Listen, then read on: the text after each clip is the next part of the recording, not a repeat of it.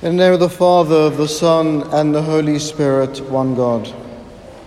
It's interesting how, as human beings, we have mixed ways of assessing things. We like the definite sometimes, and then we prefer the indefinite at others. So the indefinite we prefer when we want to make commitments. Well, if I can, maybe I'll check my diary, I'll see what's happening, I'll just see how I feel on the day.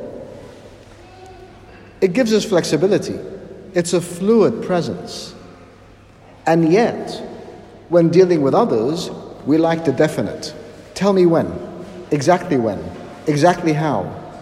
When do you hope to come? When do you hope to do this? When am I going to know for sure?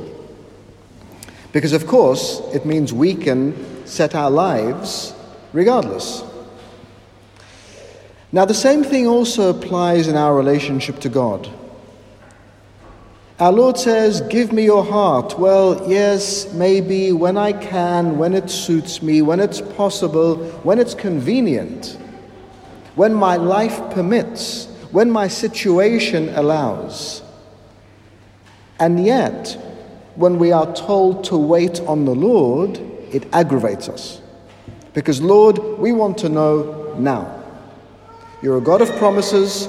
You say you fulfill your promises. Because you have promised, you need to do it, and not just do it whenever, do it when I want it to happen.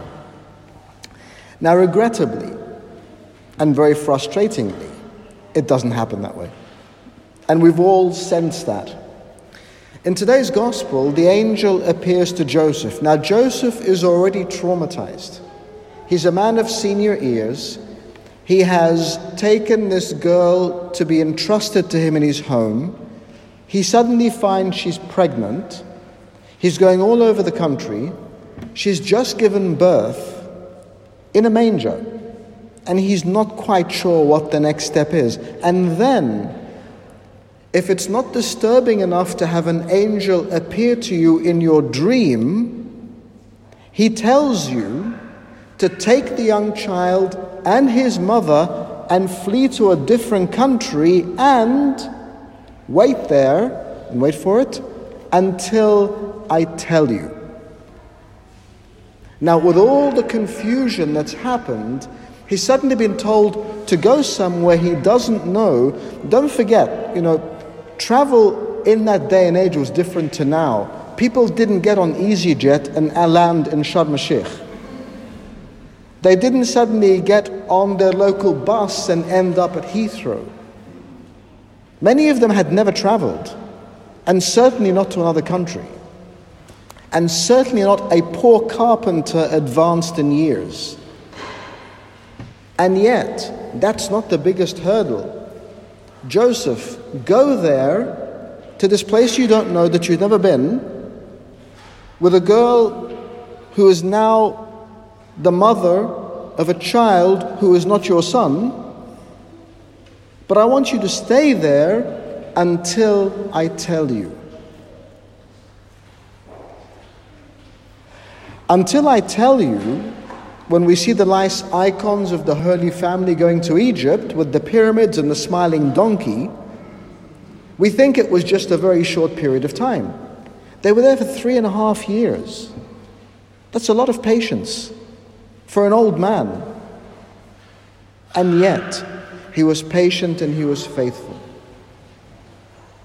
When God tells us he will do something, he will do something. When God promises, he will fulfill.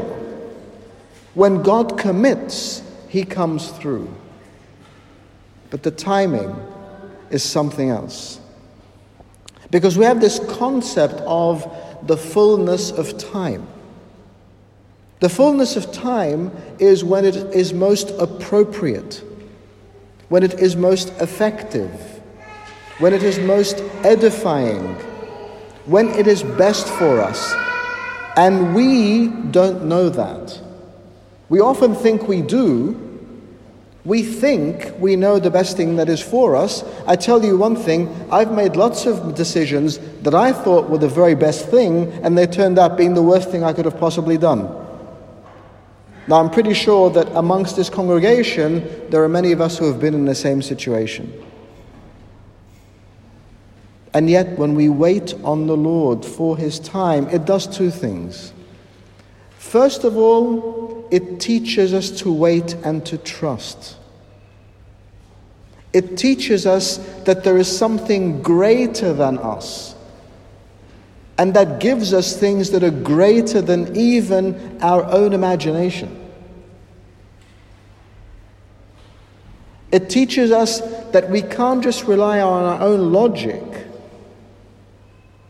because there is something higher and greater.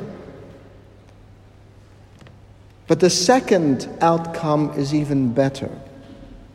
It gives us the best possible outcome. Because our God is a loving God. Think of the last time you were patient and got exactly what you wanted, and sometimes even more than you expected. And so our God is a loving God, but He wants us to wait on Him. Not because He wants us to sweat, not because He wants to teach us patience, but He just wants to give us the best thing. He wants to give us the most perfect thing for us that we can experience. So next time you think you've had to wait a long time, think of 90-year-old Joseph, who was estranged in Egypt and had to wait 3.5 years. And then you think maybe things aren't quite as bad as they appear.